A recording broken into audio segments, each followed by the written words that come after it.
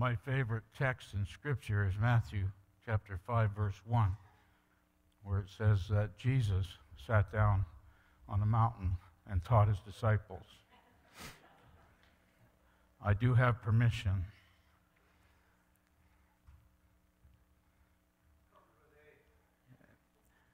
Yeah, it does. It does come with age, but I did have a decision to make. I could either preach from the pulpit and probably last about 10 to 12 minutes, or sit down and preach for an hour. And I know that you would prefer the latter, so I've decided to do that. I want to thank Pastor Josh and the elders for allowing me this great privilege and trusting this morning's sermon. I would invite you to turn in your Bibles to the book of Jeremiah. The book of Jeremiah. And just go to the first chapter to start with.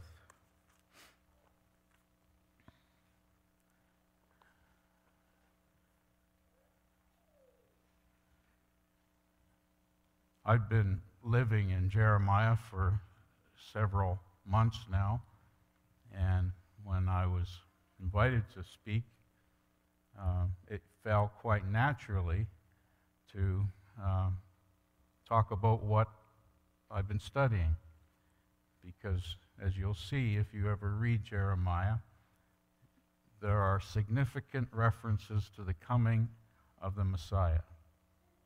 And so it seemed naturally to do that.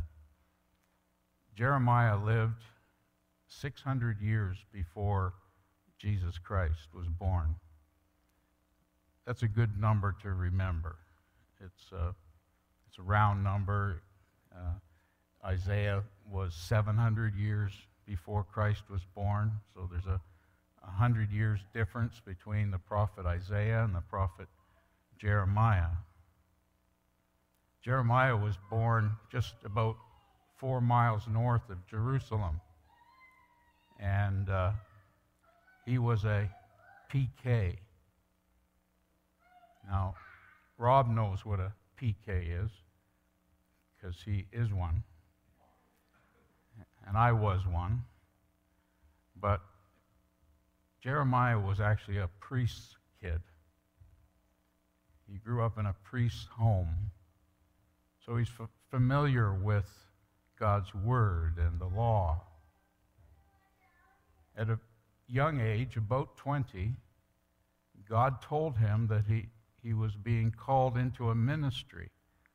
In fact, as some of you will know, God actually said, even before you were born, I called you to this ministry. I appointed you to this ministry. But about age 20, Jeremiah heard from God, and God gave him a very distinct ministry among the tribe of Judah and Benjamin. He was a prophet. That meant that he prosecuted the people for charges from the Lord God against them. But intermingled within his 40 years of ministry, he constantly brought to the people hope. One of the statements that runs throughout the prophet Jeremiah's writings is, if then, if you repent, if you return, then I will bring you back. Then I will heal you. Then I will bless you. And so there's this recurring theme throughout the prophet's ministry. If you look in chapter 1 and verse 9, you'll see this as God spoke to Jeremiah. Then the Lord put out his hand and touched my mouth, and the Lord said to me, Behold, I have put my words in your mouth. See, I have set you this day over nations and over kingdoms. Just pause there to note, see how far-reaching the prophet's ministry was? It was primarily to Judah, but his words carried an impact on all the nations. This is terribly important. That word nations in the Hebrew is the word that speaks of Gentiles. These are Gentiles. Now watch what he's to say. To pluck up and break down, to destroy and to overthrow, and to build and to plant. He had a ministry of tearing down, and he had a ministry of building up. He had a ministry of judgment, and he had a ministry of hope. And throughout we're going to be going to chapter 23, but throughout the first 22 chapters, that's the emphasis. Bringing charges against God's people, Judah, but also providing hope to the people who would become exiles in Babylon. You'll remember that at this time in Israel's history, the country, the tribes are divided. At the time of Isaiah, 100 years earlier, the Assyrians came in and destroyed and decimated the tribes to the north, which is called Israel. But the tribe of Judah to the south was attempting to be faithful. This was the chosen tribe. This was the royal tribe. This is the tribe where it was prophesied that a scepter would be born in Judah. This was the tribe where the promised Messiah would come. And there was a strong attempt by these people to live according to the law, but they failed miserably in the end. Jeremiah actually prophesied during the reign of 5 kings. The first one, Josiah, which was a pretty good king. The last one that God had instituted was Jeconiah, who was a very bad king. So I told you that Jeremiah preached for 40 years, and he preached to 5 kings. That doesn't mean that a king sat on the throne very long, did he? That's also something that ought to awaken our senses as we read the Bible. Because good kings reign for a sense of longevity. Bad kings didn't reign long at all. God had a special word for Judah. It's an interesting word. I find it fascinating. I've talked about it with a number of people. God's message to Judah was if they would surrender to the coming Babylonian armies, God would preserve them. They would go to Babylon. They would live their life, and God would bring them back.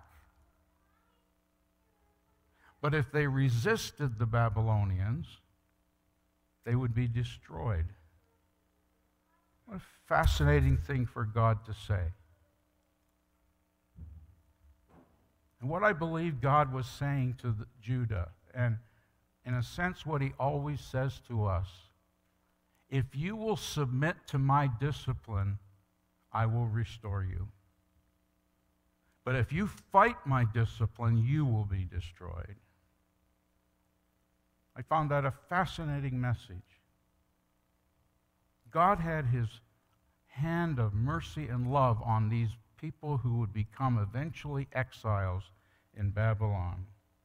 There was 2 exiles, 2 movements from Judah to Babylon. The first included famous people like Daniel. And then there was a second one. Poor Jeremiah never got to Babylon. He ended up dying a martyr's death in Egypt. His message was hard, his life was hard, his death was horrible. But God's promise to the exiles is what we're going to look at this morning. So I invite you to turn to chapter 23, Jeremiah chapter 23.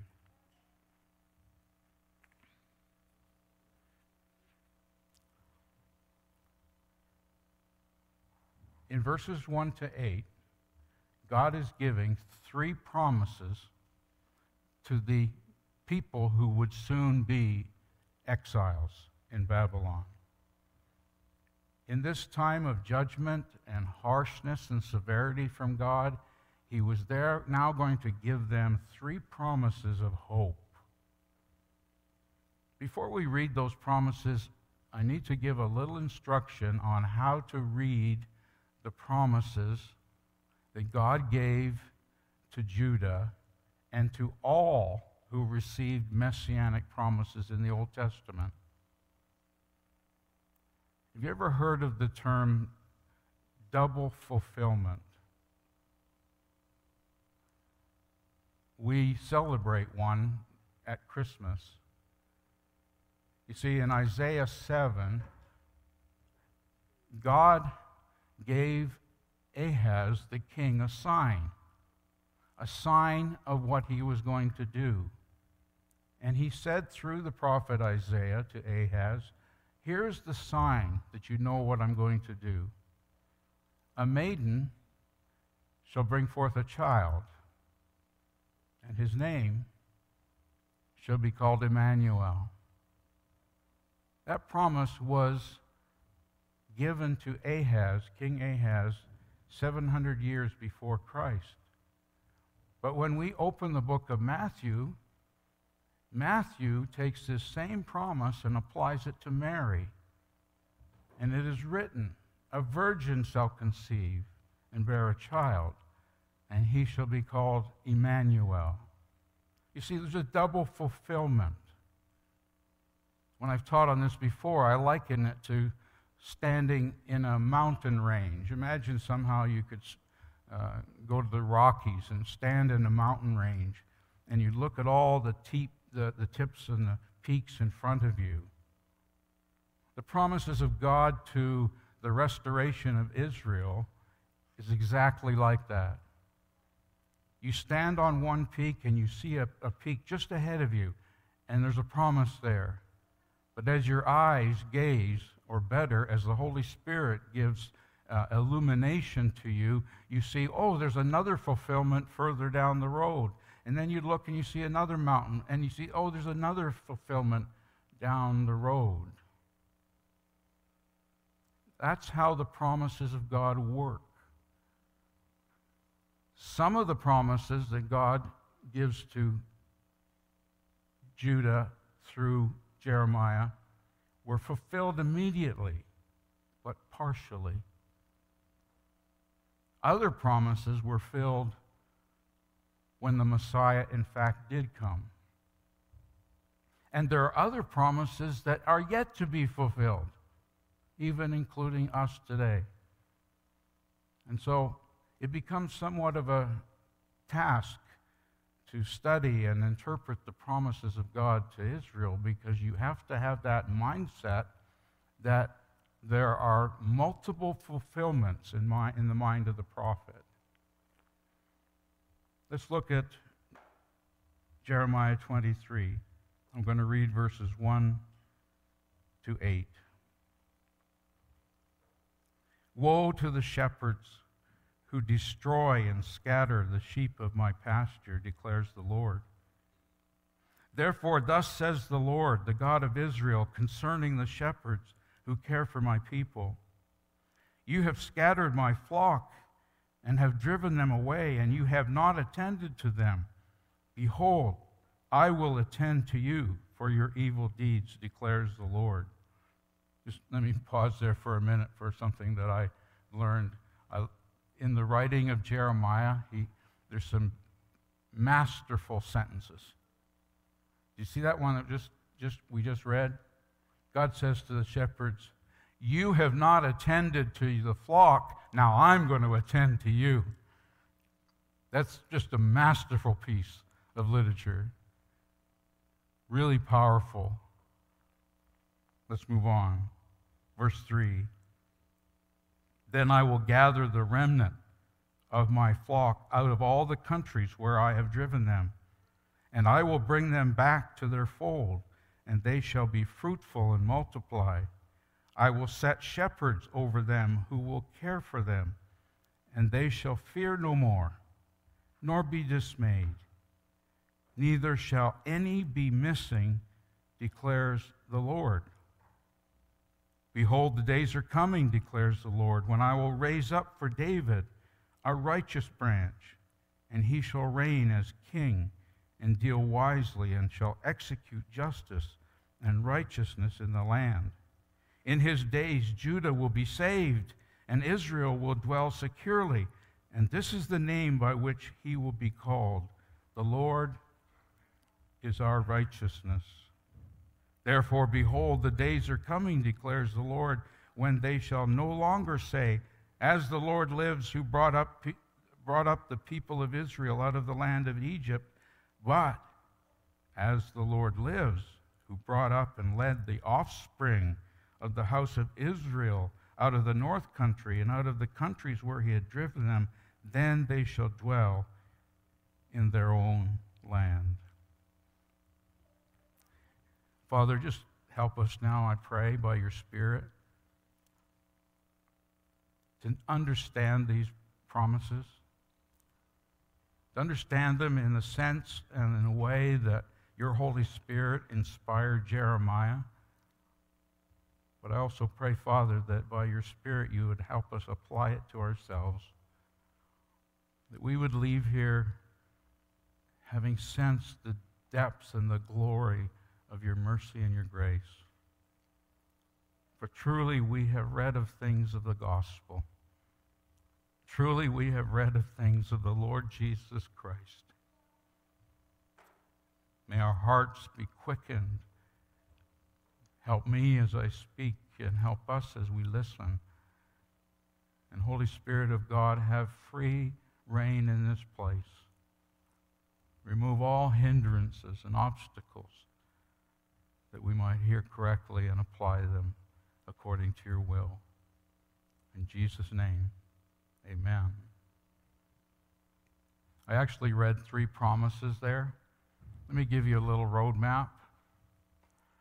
Jeremiah, in this portion of Scripture, has given Judah, who would be exiled, 3 promises. 1, 2, and 3. Let me give you a name. The first promise had to do with a shepherd. The second promise had to do with a Messiah. And the third promise had to do with a deliverer. Now here's the roadmap.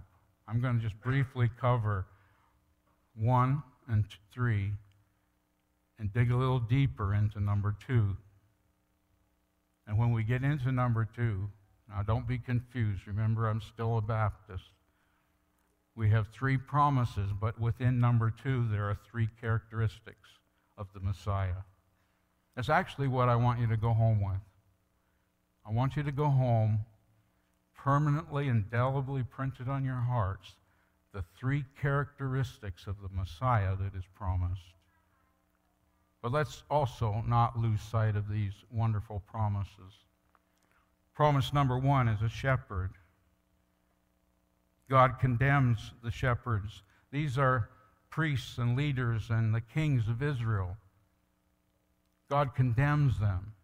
But notice in verse 3, then I will gather the remnant of my flock out of the countries where I have driven them, and I will bring them back to their fold, and they shall be fruitful and multiply. I will set shepherds over them who will care for them, and they shall fear no more, nor be dismayed. neither shall any be missing, declares the Lord. That promise was fulfilled when the king of Babylon said to Nehemiah, you can take the captives back to Jerusalem. They did come back to Jerusalem. The city had been demolished, but they came back, and they started to rebuild. And God did set shepherds over them. When you think of Ezra, Nehemiah, Malachi, Haggai, God set shepherds over them. But beloved, the fulfillment of this promise wasn't complete in 583 BC. There was still yet something to complete. Notice what it says. There will be a time come when there will be no more fear. There will be a time come when there will be no more dismay. There will be a time come when none will be missing. Every one of God's elect will be in the fold. You see, after the Jews came back to Jerusalem and started building, actually, historically, it got worse again. And Herod rebuilt their temple. And then in AD 70, they were wiped out. The temple was destroyed. The sacrifices were destroyed. Millions of Jews were killed. So what is this further prophecy that Jeremiah is speaking of? I would contend to you this morning, beloved, that he's speaking of the Good Shepherd. That he has in mind a day when just not human shepherds will look after Israel, but there will be one come who is the Good Shepherd. You'll remember what we learn about Jesus the Good Shepherd. You remember that? He said, I am the Good Shepherd. I give my life for my sheep. Other sheep from other folds are mine also. I'll bring them into my fold, and not one of them I will lose. Not one will be plucked from my hand. Does that not resonate with Jeremiah? Not one will be missing. Until Jesus, the Good Shepherd, came, and through his power and his love and his mercy, his death on the cross, gathering his people, he gathers them into his fold. They know his voice. They hear his voice. They follow him. And he loses not one. And by the way, Jesus is still doing that today. The total fulfillment of that prophecy is still going on today. Jesus is still gathering his people. And you might be here this morning, and you're not a Christian. You've never, ever trusted Jesus Christ as your personal Lord and Savior. You've never hung to him as the treasure and the delight of your life. You've never recognized that he died for you, that you might have forgiveness of sin. He is still calling people like you. He's still calling you into his fold. So Jeremiah's promise of shepherds not only takes us from the shepherds that were immediately in the foreground, but in the distance. Actually, 400 years later, a man will appear, and he's the one that says, I am the Good Shepherd. Drop down to the third promise, verses 7 and 8, the promise of a deliverer. Behold, the days are coming, declares the Lord, when they shall no longer say, as the Lord lives who brought up the people of Israel out of the land of Egypt. But, okay, stop. The thing that Israel boasted about, and rightly so, was when God rescued them from Egypt, from slavery, from the terror of Pharaoh, and brought them out of Egypt. They rejoiced in that day of deliverance. And up until this point, that's what their boast was. As the Lord lives, who brought us out of the land of Egypt, who rescued us. Every year they had a special ceremony to celebrate this. Do you remember what that ceremony was? called Passover, every year they celebrated the truth that while they were in slavery in Egypt, God, through his mighty power and hand, rescued them, delivered them out of Egypt. But Jeremiah says here, that's not going to be their boast anymore. There's a day coming, as the Lord lives, who brought up and led the offspring of the house of Israel out of the north country and out of all the countries where he had driven them. Then they will dwell in their own land. No longer will be the deliverance of Egypt be their boast. The day will come when these people will delight in the fact that God has called his people from all over the world to celebrate his great rescue. There's a little hint here. You may want to test this. There's a little hint here.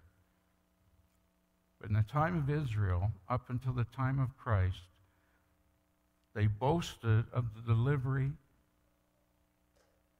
of the people out of Egypt through Passover. We have a celebration that we entertain in this church on a monthly basis. And what's that? That's the celebration of God rescuing people from all over the world and bringing them home. That great deliverance. So Jeremiah promised the people, in the days ahead, there's going to be a shepherd that will draw you in and keep you safe. In the days ahead, there's going to be a deliverer who will not simply deliver you from the hands of a man and an army, but will deliver you from the wrath of God. There will be one person come who will deliver you from hell. And if you but put trust in him and submit to him and surrender to him, you will be able to say, that Egyptian thing, that was nothing.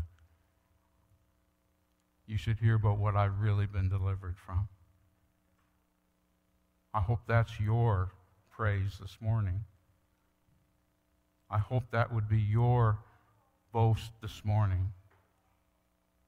Just as Paul said in Colossians 1:13, he has delivered me from the kingdom of Satan into the kingdom of his dear Son.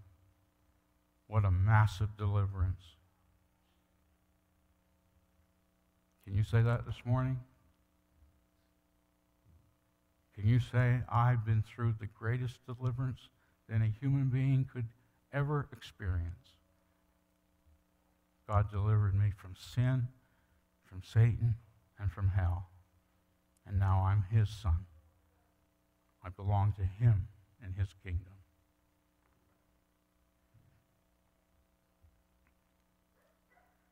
But the main point.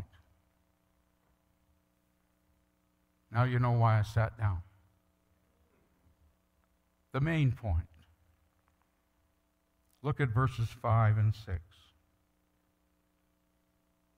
Behold, the days are coming, declares the Lord, when I will raise up for David a righteous branch, and he shall reign as king, and deal wisely, and shall execute justice and righteousness in the land. In his days, Judah will be saved, and Israel will dwell securely. And this is the name by which he will be called, the Lord our righteousness. Behold, the days are coming, declares the Lord, and I will raise up for David a righteous branch. I don't like the word branch. There is a better word. A better word might be our word that we use, shoot. A shoot. I cut down a big elm tree in my house, in the backyard. It wasn't long before I saw in a hedge an elm stump coming up. It actually got quite big. So I brought my terrifying chainsaw out and cut it off, assuming it was be deader than a doornail. And it wasn't long until the next year. What did I see coming up out of that dead stump? What did I see? I saw a shoot. Not a branch, really. A shoot. A shoot, a new tree. Have you got your Bibles open? Just look up in chapter 22, just a little bit before. Look at verse 28. In my Bible, the name is given Coniah. Your Bible, it might be Jeconiah. But in verse 28, we read, "Is this man Coniah a despised, broken pot, a vessel no one cares for? Why are he and his children hurled and cast into a land they don't know? O land, land, land, hear the word of the Lord. Thus says the Lord, write this man down as childless, a man who shall not succeed in his days, for none of his offspring shall succeed in sitting on the throne of David and ruling again in Judah." Coniah was the last king of Israel. You'll say, no, there wasn't. There's one more king, Zedekiah. Well, you're sort of right. You see, after all the captives went to Babylon, the king of Babylon needed somebody to look after the land that now Judah had vacated. So he set in place a vassal king by the name of Zedekiah. He wasn't really a king. The real last reigning king in Israel was Coniah. And God judged him and said, "You will not have a child to sit on David's throne." Now we know the end of the story, but if you're in Judah, you'd say, "What? God, you promised the prophet Samuel to David that an offspring of David will sit on his throne forever. What's going on, God? You're saying no more offspring?" God says, "Yeah. For 400 years there was no offspring on David's throne. Until who came? What's his name? You can talk. For 400 years there was no one sitting on David's throne until who came? Thank you. Thank you.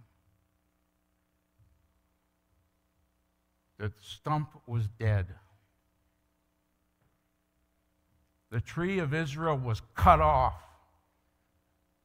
No more life. No more future.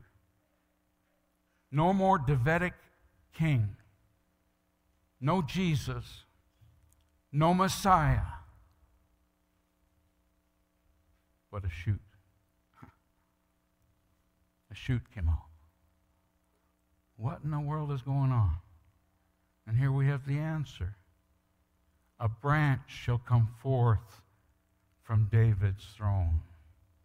That's the promise of a Messiah. Amazing promise. When the wise men came to Herod, what was their question? Do you remember? This might sound like a Christmas exam this morning as a sermon, but do you remember what their question was? Where is he of whom it is said is King of the Jews? And the right answer at that time by a Jew would have been, we have no more kings. Coniah was the last king. But the wise men knew something that these people didn't know yet. That a boy would be born King of the Jews. Jesus came, as was promised to David. Even though there was 400 years, there was no king. The promised Messiah came. And you'll notice that he is promised to reign. He'll execute justice and righteousness. And in his day, in the day when Jesus comes, then salvation will start to occur. Salvation. Thus all Israel will be saved. All Israel will be saved. Notice further. So the first characteristic of this Messiah is that he's king. He's king. Notice further, and he shall be called the Lord. Number 2. How many of you, as you're looking at your Bibles, notice that the word Lord is capital L, capital O, capital R, capital D? Do you notice that in your Bible? It's really cool when you look at me, but I'd rather you look at your Bible. I'm not that much to look at. Capital L, capital O, capital R, capital D. That is a clue given to us by the translators. You see, if it was L, small o, R, D, it would mean that the root Hebrew name would be Adonai. But because it's all capitals, it means the root name is Yahweh, Jehovah. This one who is going to come is not only going to be the King of Kings, he's also called Jehovah. Beloved, do you know who Jehovah is? Do you remember Exodus 3 when God called Moses to go into Egypt and set his people free? And Moses says to God, God, who will I say is sending me? God says, tell them, I am sent you. And there's the word Yahweh, Jehovah. It means that this God is self-existent, self-sufficient, eternal. He's the God of all power. He's the God who can do anything because he has all resources in his capability. He's the God who's eternal. That must mean he's perfect, because if you're not perfect, you're not eternal. You fizzle out at some time. But this is Yahweh. Listen to what we're being told in this passage. This branch, this Jesus that will come as a baby born in a manger is not only the King of Kings, he is Jehovah in the flesh.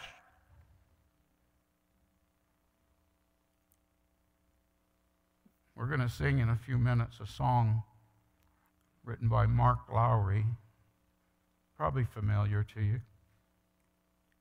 But he gets this really right. He says, Mary, did you know? Did you know that the face that you're touching is the face of God? God. And then, as if that isn't enough, he says, Mary, did you know that this baby you're holding is the great I am? Amazing. Amazing.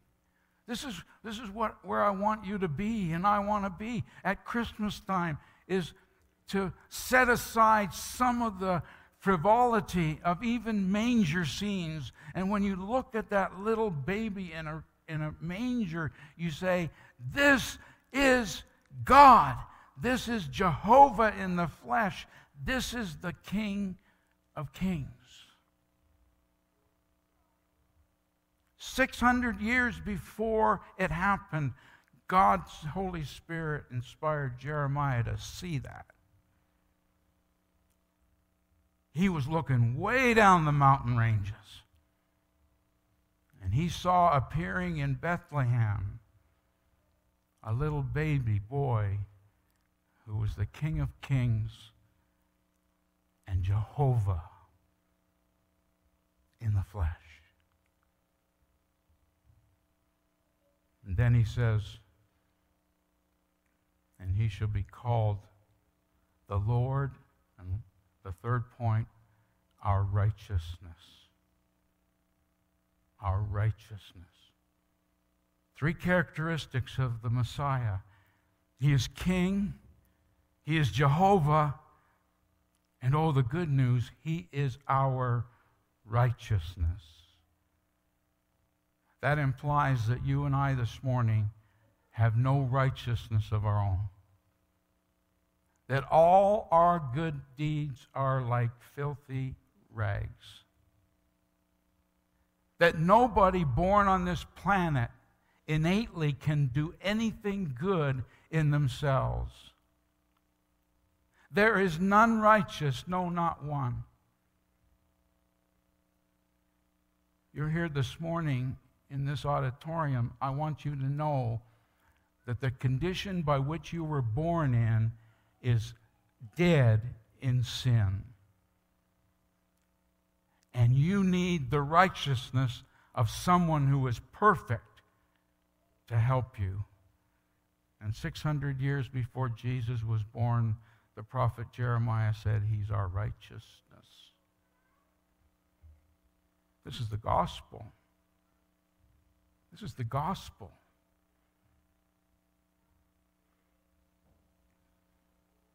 Don't know how to say this, but I want to say it the best way I can.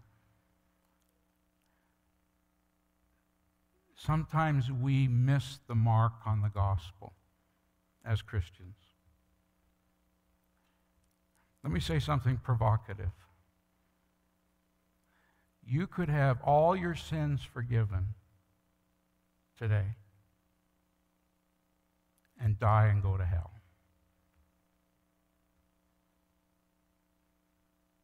Many times we talk about, are you a Christian? Yeah, what do you believe? I believe my sins were forgiven.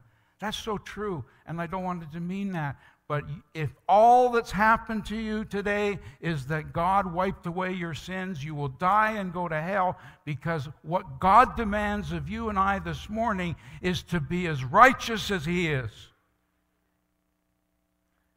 Several weeks ago, our pastor preached here, and he told us that on his business card, he has a verse on the back. Do you remember that? Were you listening?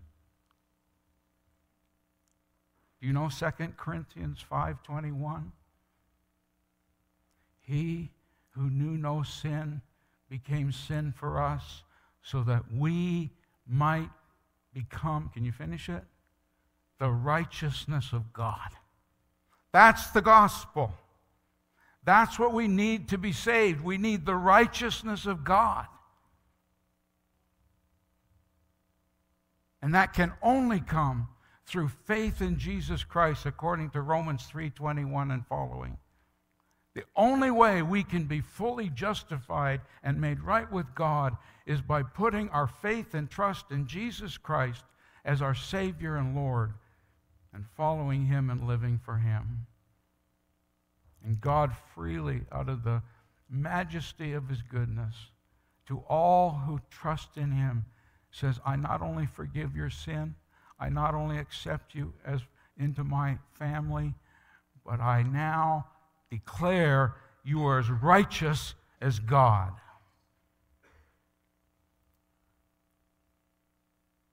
And that's just halfway down the range of the hills. Because guess what happens when you get to the last hill?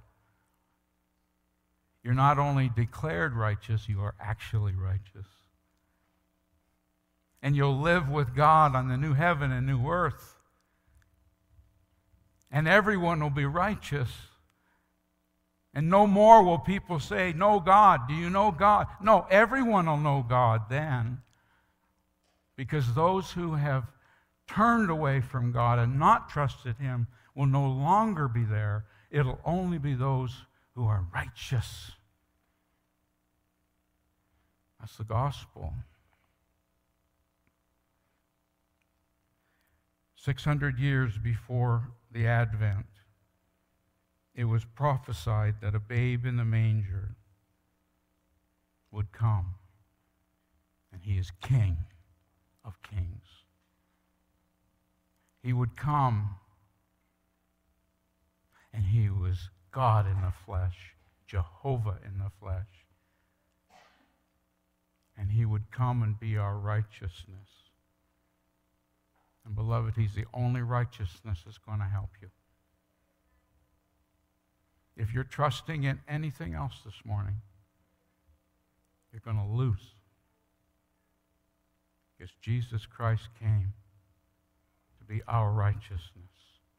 And you can experience that today by putting your trust in Christ and his work on Calvary for you.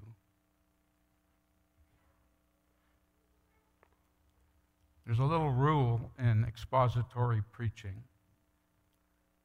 And the rule goes like this. The message of the text becomes the message of the sermon. The message of the text becomes the message of the sermon. Do you know what the message of this text is? Glad you asked. Jeremiah actually wrote Jeremiah, and he made notes, and he compiled a book. Almost the whole thing was compiled by him, except for his scribe near the end, Baruch. And Jeremiah wrote this book, and he wanted it to be delivered to the exiles in Babylon to read.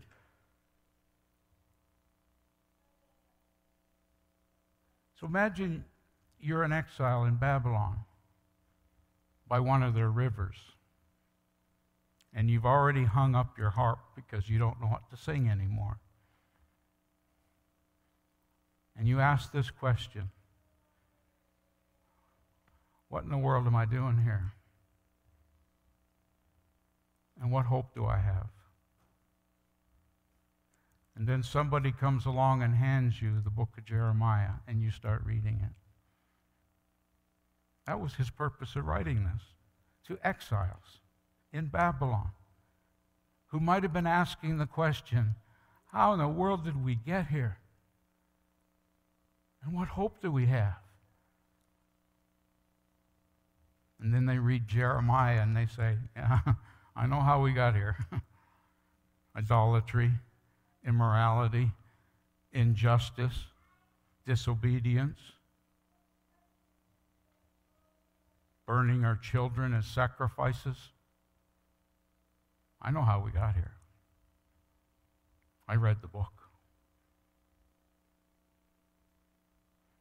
And then that little Jewish man by the rivers of Babylon says, but what hope is there?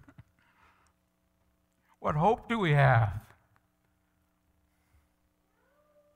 And he reads the book and he says, God's going to bring you back out of here.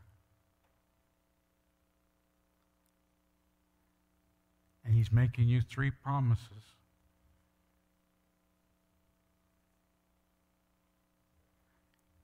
He's going to promise you a shepherd. He's going to promise you a Messiah who is King of Kings, Lord of Lords, God in the flesh, who is your righteousness. And he promises you a deliverer. And guess what, folks? The same message that Jew needed to hear in Babylon is the same message you and I need to hear this morning. There's no difference. I hear it all the time. I talk about it all the time. You talk about it all the time. Haven't you been having coffee with somebody and say, how in the world did we get here? And you might be thinking of some political thing, some war, some military conflict, some educational problem, something in economics, and you're going, how in the world is we such a mess? Why is this such a mess? And some of you will want to blame the Prime Minister. Some of you want to blame the Minister of Health or the Minister of Education. Some of you will want to blame the Bank of Canada. And you're all wrong.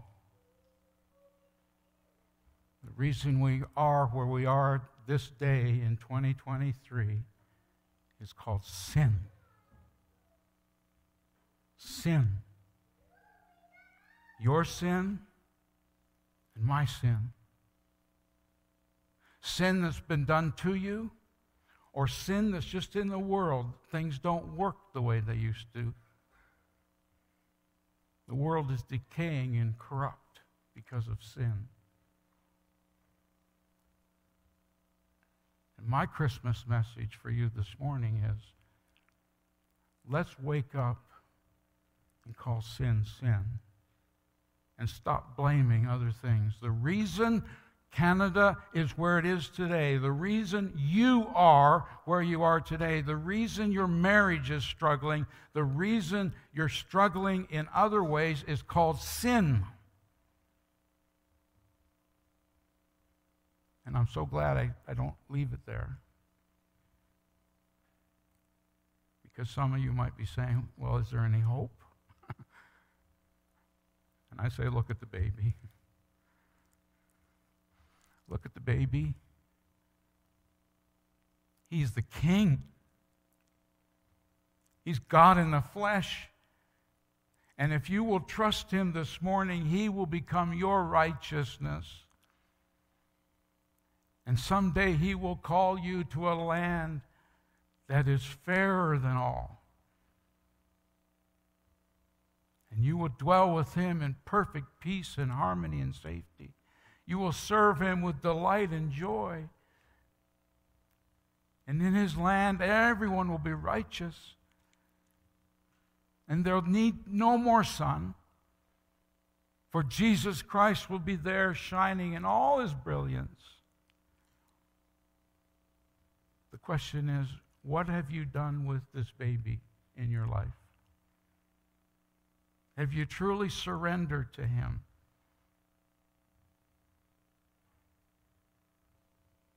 Did you know He was God in the flesh? Do you know He's the great I am? Have you put your faith in Him?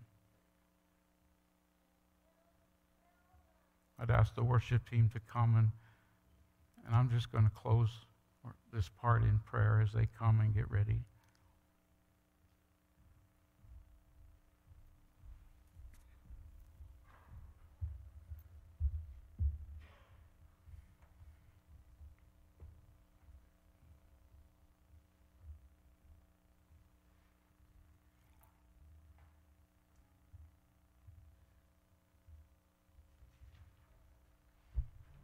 Our Father, only a fool would say that their lives are certain and secure in this world. Horrible things happen to us, including our dear friends, the Urquharts, to nearly lose their home. People die. People become hospitalized for life. People lose their jobs. People lose their marriages. They lose their families.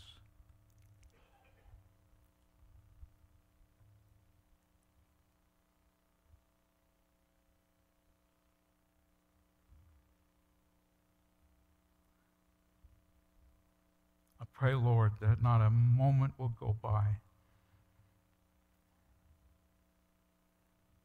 If there's someone listening to this message this morning, either online or in this room,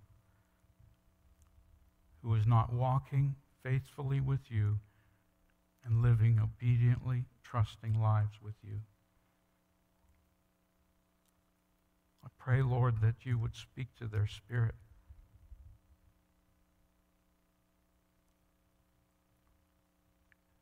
And that even as you promised those exiles from Judah, you will say to them, I will bring you back. I will be your God. and you will be my person.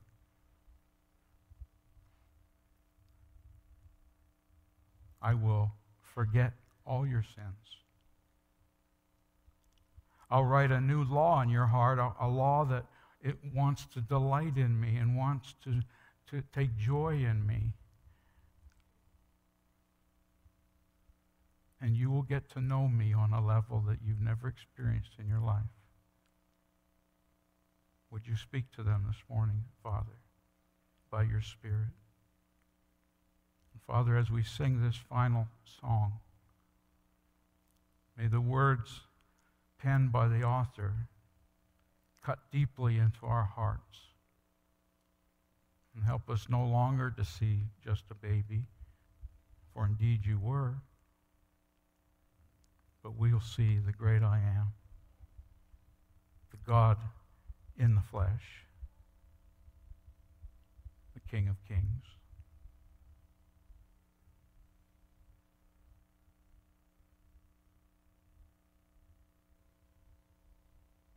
For we pray this in Christ's name.